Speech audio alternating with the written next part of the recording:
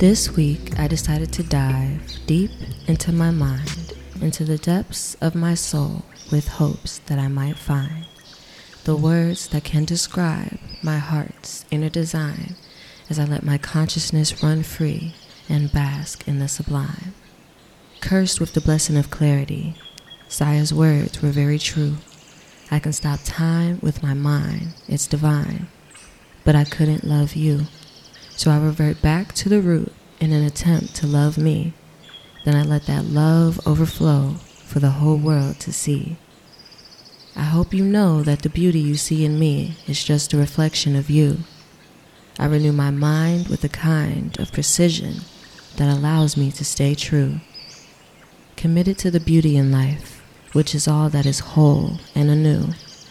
Committed to the ups and the downs, I'm standing on the very grounds of my breakthrough.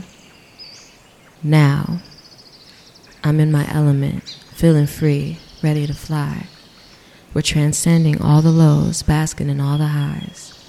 The liberated soul leaves no room for a disguise.